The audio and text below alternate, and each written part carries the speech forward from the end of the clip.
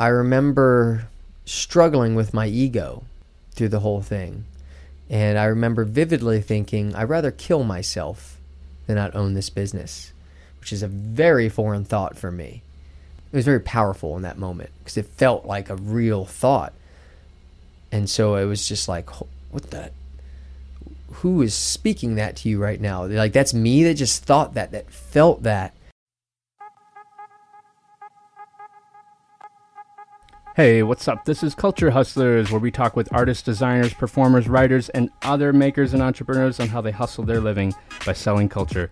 I'm your host, Lucas Spivey. I'm a BFA MBA, just a straight-up drifter, a second-generation drifter, just roaming the U.S., catching stories of artist entrepreneurs, and doing so inside my mobile incubator. It's a rolling broadcast studio inside a vintage camper trailer that travels across the U.S. It's beautiful.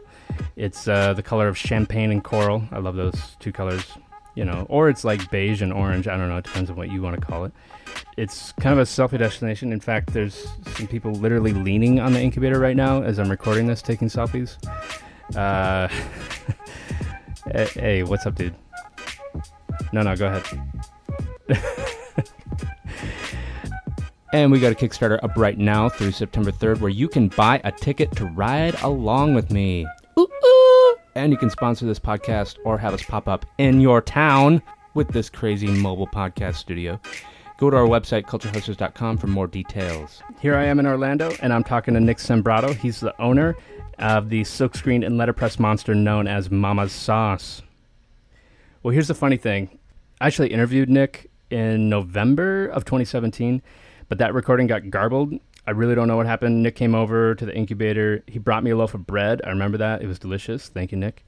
And then I don't know what wrong after that, but Nick, all his audio just sounded like he was underwater, just like... So we had to re-record. But luckily, I was back in Orlando, and this time I got to do a tour of Mama's Sauce. It's a small warehouse outside downtown Orlando with letterpress machines, lots of silkscreen setups, presses, and other equipment, and a copious amount of past projects as examples for clients to peruse. Very smart. The smell of ink, the hum of the presses. Honestly, I think the most telling part of the operation is that people were genuinely happy to be working there. I mean, you could just feel it. They like their job, and honestly, who couldn't like Nick? He's simultaneously passionate and also laid back at the same time. So some of the lessons he's going to share... okay, how do I compete with huge, fast-moving companies with lots of capital? And if I do need an investor, how do I get over my ego to give up a piece of my company? Nick really says yes to momentum and the next right thing. Something he said, quote, here's the quote. The sunk cost fallacy is a strong emotional driver. I think all us creatives can relate to that. We've given our creation or our business a certain chunk of our life, our soul, and then we got to change. I mean, how do we know when it's right to change, and what do we change? Personally, I'm good at the 2 steps forward thing, but I suck at the step backward. It really messes with me. But I think if I can master that step backward, that pivot, that reroute, then all the steps forward have so much more direction and impact.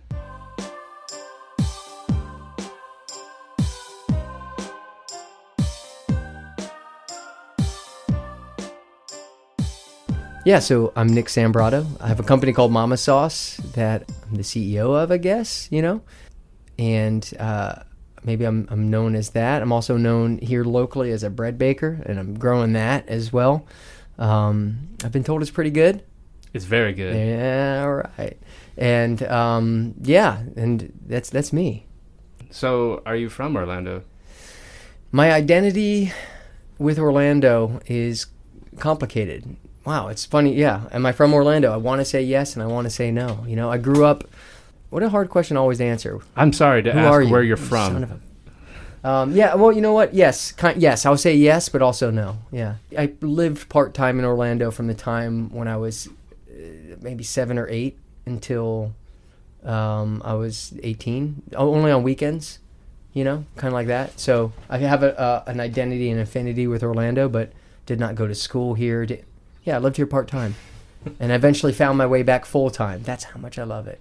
I did a lot of my learning outside. I went to college outside of Orlando, and then I went to college in Orlando. What did you study? I studied communication. How am I doing? You're dodging the question. No, I'm having fun. Man, I don't know. I feel like I'm a constant learner. I learn everything I don't know. I'm constantly learning. So I learned a lot here. And I've been here now full time since 2003. So I've been here a long time, man. What was a formative experience growing up for you, like around art or culture or design? We weren't an art or culture or design centric kind of family. Culture, yeah, I mean, we're very centric around it, very homey Italian. Think of like what you saw Italian Americans like looking like in a home, like using their hands as gesturing very loudly. Yeah, to speak. Yeah, and food was a core component. Yeah, that whole thing. Yeah, culturally, we listened to a lot of doo-wop and Frank Sinatra and Rat Pack. The only art hanging on the walls, we had a Velvet Elvis when I was a kid. Ooh, yeah, nice. Legit Velvet Elvis. He's like on stage in the... It was just a bust. Big sideburn, 70s Elvis. Yeah, it was a bust of him. And then we had a lot of Catholic art. I saw art through the lens of Catholicism mostly. I don't know. I never really... no galleries, no fine art, didn't know much about design. It was all those just things. Like icons. It sounds like rich in tradition. Rich in tradition, yeah, absolutely. Tradition. Have you been to Vatican museums? Vatican museums? Yeah, the Vatican Museum, yeah. Is that like just a Catholic church? It is in the Vatican, Museum? And it's like their collection of, I think they have 70,000 original pieces, maybe 20,000 of which are on display, ranging from Matisse and Picasso all the way to Da Vinci. And I remember having to study all the different very special artifacts that were in very special churches across Europe and over the world. Mm-hmm. And it'd be like the bone of like Saint Demetrius is like stored under the sanctuary crypt of Our Lady of Perpetual Sadness. Yeah, it's that one. You know, somewhere in Spain. And you're like, oh, that's really cool that you have his shoulder bone. Like, what does that mean? And they're like, oh, you pray to it. And you're like, okay. And then what do I get? And they're like, you get good fortune in lovemaking or something like that. Well, hey, I know you're on this journey right now and you want some good fortune in lovemaking. Let me tell you about an experience like that you can have that's in line with this whole Catholic icon thing.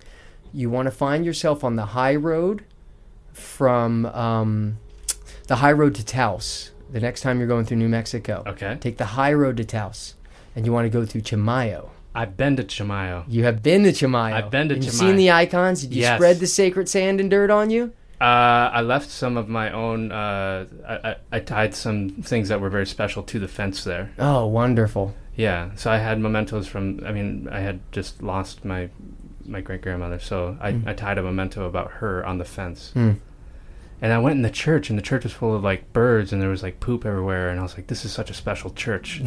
Like it was like a true church, like of the earth. Yeah, totally. And now coming full circle back to my experience with art. You've been there, you've seen the icon, you've seen that, like, to me, icons, you know, like things being sacred, portraitures being sacred, statues being sacred. They have like a power inside them. Yeah. Oh, certainly. I mean, like, yeah, from where I come from, absolutely. Yeah. My mom will, I mean, she fills the house with statues of angels and things like that. Yeah. Okay, interesting. So how do you get into graphics and print then?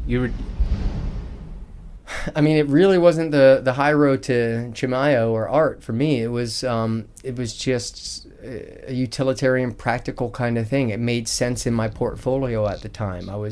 You went from communications to... I went from communication to grad school here in Winter Park for communication. A buddy of mine started a record label, wanted a partner.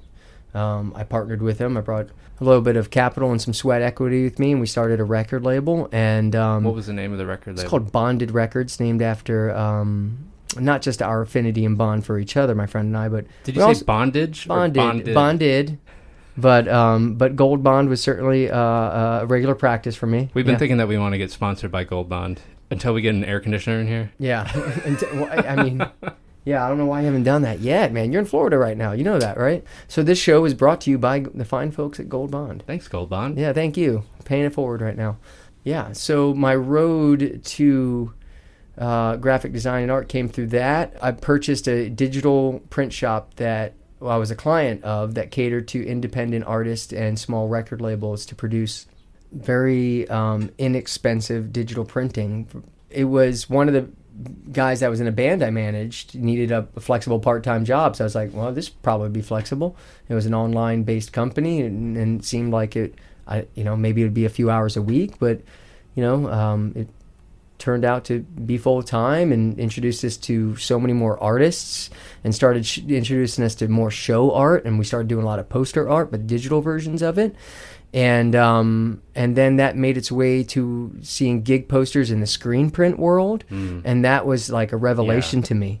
And then not just like the art that comes with it and the scene that comes with it, but also I was really drawn to the mixing of the inks, the setting up of the screens, the struggle of trying to figure out how to make this damn stuff by hand.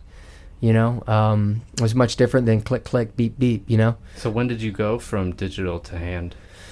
A year into that, and then another year after that, I met a letterpress face to face, and that changed my life.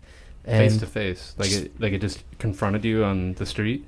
Yeah, I was out there talking shit, like, man, you ain't no letterpress, ain't nothing. That's a dead art, man. Yeah, it rolled up on me. I was like, yo, and what then up? letterpress came up and was like, you shut your mouth, young man. Yeah, pretty much. I mean, it was an old man. It was a print shop going out of business. He was retiring, and we needed a piece of equipment, that, a paper cutter, and I went in there and I saw letterpress running, moving, like, and when you see literally the peak of the Industrial Revolution as like just in action, pneumatics and mechanics. How complicated can you make a pneumatic piece of machinery? You saw the press in there called a kludge, right? And the word kludge is a word for a complicated contraption. Like a kludger? A kludger? Kludger? You calling me something here right now? It's a hashtag out there. Like when you kludge or kludge something together. I never meant to enter graphic design into this culture, into printmaking, but I don't know. It dictated when I met the finer parts of printing. All right, so you find this letterpress machine, and is it kind of like the clouds part and like a ray of light shines on it, and you're like, this is the way it's meant to be, or you're like, I wonder what that's about, and then a slow movement into non-digital. It was love at first sight. I mean, it's the only way to really... You were in there. You saw that. I turned on that very press for you. I wanted you to see it, for yourself. It's everything about it. That particular machine's so transparent. It's the complete opposite of your laptop right here, where even if you opened it, you wouldn't see the inner workings. You would see them, but you wouldn't see motion. You would see nothing happening. It's so opaque. And that machine is just like exposing itself to you. It's every working element, its entire being. And if you sat there and stared at it long enough, and for me, I did, you could watch it from the ground up and realize just the genius, that made it and how it operates and works without a single, without a single computerized part. It's all mechanics, all pneumatics. And even the motor that's on there was an afterthought. The machine existed as it was without a motor. For foot pedal operation? For foot pedal operation. You could take off that motor and put a foot pedal on there and it'll go. And love at first sight. Yeah, and that's what really propelled me into this world. So it's, like anything, you take a step forward, and you don't know the direction you're going before you know it, you've walked X amount of miles. Now, how do you switch from doing digital printing over to silkscreen and then letterpress, because you've already spent money on these equipment and you've already started offering these types of products to your customer, and then you're going to flip? Don't you have to find completely different customers, maybe even different employees, different everything? The sunken cost fallacy is a strong emotional driver, a mental driver, right?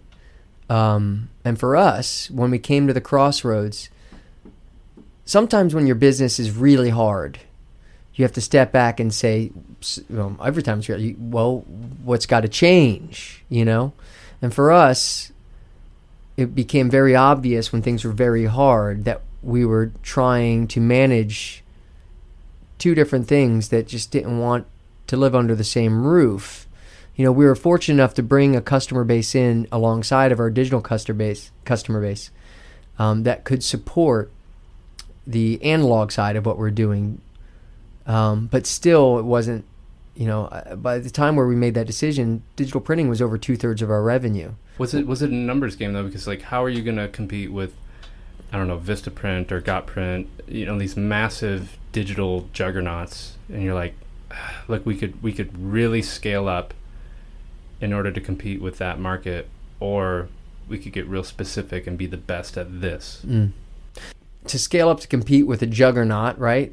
Like, yeah, I mean, that's I've not, seen their presses. They're massive. That's not something a scrappy person's going to do. That's They enterprise. needed like millions and millions of investment to open up a new factory. Yeah, and not something I have access to, nor, I mean, honestly, the experience or acumen to do. But I can carve out a niche, right? And the niche that we're carving out for DIY touring independent artists, it wouldn't provide the future that we needed, So if we're going to carve out a niche, we might as well carve one out where people are going like, yeah, I'll throw money at that. So it was the kind of place that, and the kind of processes that demand capital. And they will not tolerate anything less than, like, it's a money-hungry thing because there's so much labor and so much material. So that messaging that, and at the moment in time where people are actually willing to accept the idea of handmade and put value behind it, it was just the right moment, the right time. We were lucky enough to be able to capitalize on the confluence of a moment. Yeah, we opened our doors in the economic downturn. I actually was in real estate, and just finished losing my ass, when I spent my last... It was bad. My last $5,000 on buying the digital company. Yeah. Oh, yeah. I mean, it was real bad. I'm a Floridian, in real estate. How big was the operation from the beginning? Was it just you doing the digital printing? No, it was one other person, Joey, who was in a band that I managed, and he when we turned the website back on, because we bought this company that we were clients of, they had turned the website off and like, we're done. And I was like, all right, well, I'll take it, Yeah. And so we turned the website back on, and Joey was, it took one day for them to train me how to do it, and I came back and showed Joey. I was like, we got an email from the website. You take their art, you put it in this template, you hit print, you put it in that thing, you cut it, and you put it in a box, and you send it. And it was pretty much it, Did you rebrand, or did you keep... Not at first. It was a different company, and then we didn't rebrand until I saw a whole new future for us and knew that, like, we needed to shed everything that was what the company once was. But when you went from digital to analog, you're like, this is a good time to rebrand. Mama Sauce is like, kind of says like something about the homemade in it. Yeah, it wasn't even like... It was so organic because it was like a vision, like, it was... I was like, if we do this, like this stuff that we're learning right now, this handmade, let's do that. And if we do it, we'll call it Mama Sauce. Let's do that. It was like a passion moment, just kind of like, and the name just came out, and then we just followed it. I mean, we were working in a kitchen mixing inks at the moment, so kind of like felt right. So you moved to this shop 4 or 5 years ago? Yeah, something like that. Mm-hmm. How frustrating was it to move an operation like that? Well, let's go back to Joey real quick, our first employee, and who was our general manager of 10 years until he just recently left and moved to Philly to be closer to his family. And thankfully, because of Joey, it was pretty pain-free. I was like, Joey, I want, let's do this planet, and let's only be down for one day, Whoa. Yeah, and he pulled it off. We were down for like a half a day. But you guys had to plan for that one day. Yeah, it took us a year to move. So it was quite a bit of planning. Yeah, it took us a year to move. This is like a bank heist. Like, it takes you a year to plan out how you're going to do this one-day heist. Yeah, and finally my Nixon mask, like... So actually, take me through that day, like, visually. You guys wake up at what time in the morning? You're seeing old school guys with mangled digits because they're the guys who still know how to move equipment. You're seeing big flatbed trucks. You're seeing electricians, and you're seeing old presses being flown around on forklifts. Just getting everything in place and wired up. Half of them went first, and then we kept running at the other location, and then we transitioned our work over to there, and then the second half came. So that's how we're able to manage doing that, doing it kind of in a wave. because otherwise, you have to, build runway to be down, and then to be down, it's not a ton of competition in what we do. There's out there, but largely people will go where the work can get done when it can get done on time. Yeah. And so being down is not a good thing. Have you had any bad experiences being down? Oh, yeah, but not because of a move. I mean, we had one of our software providers that is an enterprise software solution that I won't name right now because I'm in a dispute with them because their core service went down for an entire business day. And even as analog as we are, if your entire digital infrastructure goes down, it's what the hell do we do today? Oh, so you can't start working on a run because you can't keep track of it in the system? There's anything that maybe you already have committed and on a ticket for, sure, but there's nothing, pretty much it's like half of the work, So yeah, that's our experience in being down. Did you had to punt for a day, but it didn't wreck any relationships? Yeah, it doesn't wreck any relationships. I mean, we were down for 3 days the last hurricane, but people are very understanding about that. The company, we just couldn't work for 3 days. No power. In this world where manufacturing is becoming more constricted, get ahead on your timelines, yo. Don't try to deliver and always plan for chaos. Murphy's Law is really real. Your deadline should be days before your deadline, if not weeks before your deadline, always. And we try to get there too, but it's so hard. The longer you have a business, the more you realize that chaos is real. So yeah, for me, my deadline's always 3 days before my deadline. It's just got to be that way. So you're only positioning yourself for potential failure. It's just a fail point opportunity to say I need this the day I need it. You know what I mean? And but it's hard because we live in a world where increasingly more demands on us, and you compartmentalize the best you can, but your deadlines are based on need. And next thing you know, I move to this now. I can't tell you how many times we have a job queued up and then the person disappears and then they come back to it. It's like, oh gosh, okay, fine. All right. You need me to pay for this now? And we move forward for it now. He's like, well, you lost a week. But I understand, it's really hard just to be I get 100 emails a day. I'll pay for them, move forward on that. But it's just hard, man. We live in a hard world, a lot of demands, but you got to give people some runway. But yes, print has deadlines, but everything does. But it all comes down to the ecosystem between, the client and us as well. All right. So someone who uses a lot of materials, how do you think about sustainability in your business? It's genuinely a tough one because, we produce a lot of paper products, right?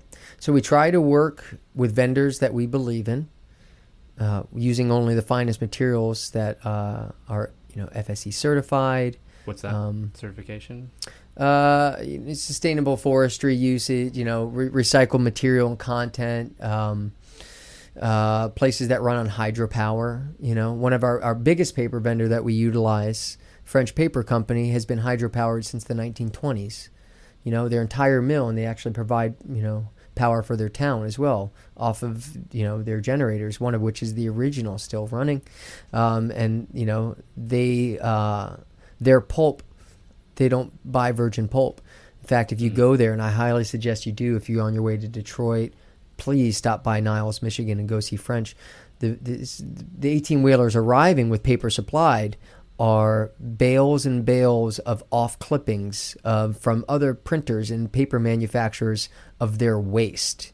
They buy waste in bulk, and then they pulverize that and make it into paper. And they've been doing that for generations. A long time ago, we moved away from anything. When we used to do shirts years ago, we're no plastisols, only water-based, gross. It strictly began from the environmental and our personal environment.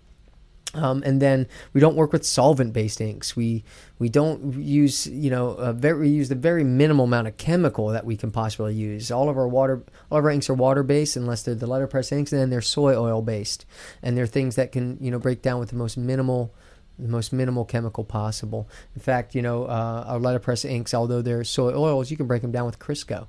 So, we don't have anything that you couldn't wash legally down the drain, and we do have micron filters for that, anything that does go down the drains. But we do produce a decent amount of paper waste, and we made sure that our recycling partner that we work with in town is one that actually recycles the paper, because you actually really have to ask that. Yeah. You really do. And we produce a lot of drop. But we do our impositions, planning our runs to be the most maximal usage of the paper entirely possible. And that paper we try to get from the most, well-sourced place possible. And, a lot of effort goes into being as eco-friendly as we possibly can, and as friendly to our employees as we possibly can in the environment. Like I said, no solvents, nothing that you spray into the air. So being a boss is like one angle of it, but like you care about growing their talent so that they can help you grow the business, but they're not machines, they're human beings, right? Any business owner would interpret their own unique way, because we all, I think, probably have our struggles that are unique to us and how we see our relationship to our coworkers and our responsibility to our coworkers. The way I view it in particular is that it's an ecosystem, that there are expectations of me and there's expectations of everyone else. And I certainly don't live in a vacuum, and none of us do. So we're equally yoked in that plane. I've got to do my job, and I have to carve out the specifics of my job as well as I can, and everyone else has to do theirs. Now, there's issues of satisfaction and reward, be it financial or emotional or physical. And I find it best for my mental well-being to try to think about, how do we make this the healthiest company possible? And the byproducts of that will provide what they provide. We produce things for people, and there's a lot of satisfaction that comes from that, because people put a lot of trust in us to interpret their work and to help create alongside of the designs. But it's also very grueling and production-based. So it's easy to mistake the forest for the trees, just like so it goes with anything in life. But it's much easier when those trees are flying by at 60, 70 miles an hour like they do with us, at 3,000 impressions an hour on one press, or 300 impressions an hour on another. It's not an art studio where we can spend all day just getting one thing right. So there's a high level of expertise to get it to that point. So now you're managing the journey to get someone's skill set to there. You're also balancing that with expectation from clients. You're balancing that with that person's expectation of their journey. And you're trying to create financial reward for everybody. And you're trying to, create an ecosystem where we can all enjoy a beer after work sometimes too. So how do I view myself in all that? I distance myself from the operations and put other people in charge of that, and then say, like, in this moment, it's almost like channeling a Michael Scott, but I always thought it wasn't quite that ridiculous. But looking back on it now, I'm like, well, am I a buffoon, or is this ridiculous? How about this? Was there ever a moment where you're like, oh shit, but it worked out? Like that kind of a run where you look back on it and you have that smiling moment where you're like, yeah, we really rocked that. Like we came together, we put our heads together, and we figured that out. We got it out the door. I feel like that happens every day. Clients want things when they want them, or need them when they need them. And we're pushing through a lot of handmade product, and there's happy accidents all the time. Has there ever been an accident where you're like, let's go with that now, that looks better? You can make that decision if you fully know you have the trust of your client and the empowerment to do that. Otherwise, we spend a great amount of time managing expectations for exactly what our plan is and how we're going to execute it. Any wisdom that you would give a printmaker or someone, an artist who wants to go at scale in production? Like maybe they're a bookbinder and they make editions of like 1 to 5. Or they are a printmaker who does like very nice woodcuts, and they only do like an edition of 20, and they realize that I need to go bigger, faster, but still have all that quality. Do you have any advice for them? You find if you're really good at what you do as an artist, things will present themselves. The Medici in waiting are just out there looking to benefact you, or if you're really good. If you're really good, do you do it well and you stick to that, and someone's going to find it and want it and do it. So this person was at that point, and they just wanted but they had no idea about the business side of things. They're buying all their stuff retail at the art store still, which is fine and awesome, but you're a business, You're a business at this point. A tax seller's certificates. You don't have to pay tax on your consumables. An FEIN number so you can buy things wholesale. These sort of things are available to you. I would say there's a federal employment identification number. Correct. Yeah. You were an art history minor. What was your major? Interdisciplinary art, and then I did a master's in finance. Okay. So Little known fact, I did my associates in composition. Finance. So you understand how business how that operates. Did you get any of that in any of your art education at all? Absolutely nothing. Absolutely nothing. In fact, the closest it came to finance was hearing about an artist who married a wealthy husband. And I was like, oh, finance. But surprisingly, that's how a lot of non-art businesses get off the ground too, is, hey, we need a pot of money to start this. And it doesn't matter whether that's a loan, an investor, a Kickstarter, or savings from your full-time job, but you need a pot of money to start almost any business. And so what I learned from looking at finance of individual artists, and then from like a master's program at a business school, is that however you proceed, you need some money. And any way you do it, there's not one that's morally superior to the other. Just got to find it. Yeah. I mean, maybe not morally superior in an objective sense, but certainly superior to being subject to how you're built. May not be a partner, not everyone's partnerable. I say that because a lot of artists have deep shame that their business isn't profitable enough to become profitable. And I'm like, you just need an infusion of capital sometimes in order to make a profitable business. So you have to have a pot of money. So don't feel ashamed that you had to borrow from someone. That's what Twitter does. And this is something that hasn't come up in our conversation yet, but for us, getting to scale and getting the equipment we needed required an infusion of capital, and something I was very, very proud of accomplishing, but also was really, really, really hard. So I have a business partner, and I got my business partner halfway through our journey. And I remember struggling with my ego through the whole thing. And I remember vividly thinking, I'd rather kill myself than not own this business, which is a very foreign thought for me. But it was very also pertinent, it was very powerful in that moment because it felt like a real thought. And so it was just like, who is speaking that to you right now? That's me that just thought that felt that. And so when you say that there's a lot of shame or whatever, there's a lot of ego in what we do. If we're creating, if we're making something so close to your heart. But to make something go, there always has to be some kind of collaborative spirit or person or capital or something. You're not everything. You can't be everything. And so when I thought that, my instant reaction was I have to do this. What are you going to succumb to that thought? Give that no power. That's your ego speaking right there. So I brought on a partner, and we got the capital infusion. And honestly, we've accomplished things that we'd never have been able to accomplish before.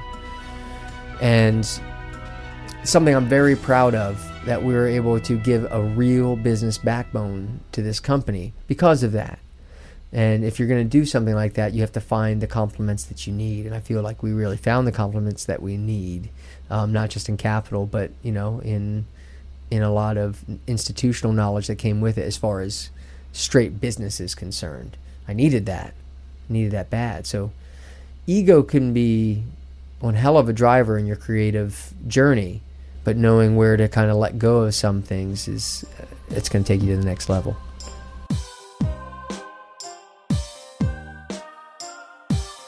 I'm still thinking about what Nick said. He said, if you're really good at what you do as an artist, things will present themselves. Is it really that easy? No, it's, I mean, it's a truism, right? But you got to keep making, and you got to keep telling people what you made and then repeat, because things will come up. I mean, I advocate for taking shortcuts all the time. Take a shortcut wherever you can, but when it comes to your work, there's no shortcut. You have to keep going. I mean, 2 steps forward, 1 step back. You just repeat, repeat, repeat. Wish you could have been in this episode. It's stupid easy. Call or text 978-712-8858. That number again is 978-712-8858. Or Instagram or Facebook message me at Culture Hustlers. Tell me your name, your city, your business, and get on this podcast. In fact, as I'm recording this, some people were stunting and taking selfies in front of it, and I went to talk to them. They were doing a photo shoot for a rap group, so it really is that easy to get a hold of me. I'm going to look into their stuff. Maybe they'll be on this podcast.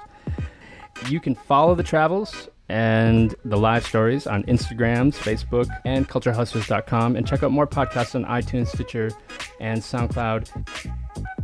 Our producer is Axie Berman, and our theme is by the very talented Otis McDonald. Wishing you a lot of love from sunny Orlando. They don't call me One Take Nick for nothing, you know? It's because I refuse to redo my screw-ups.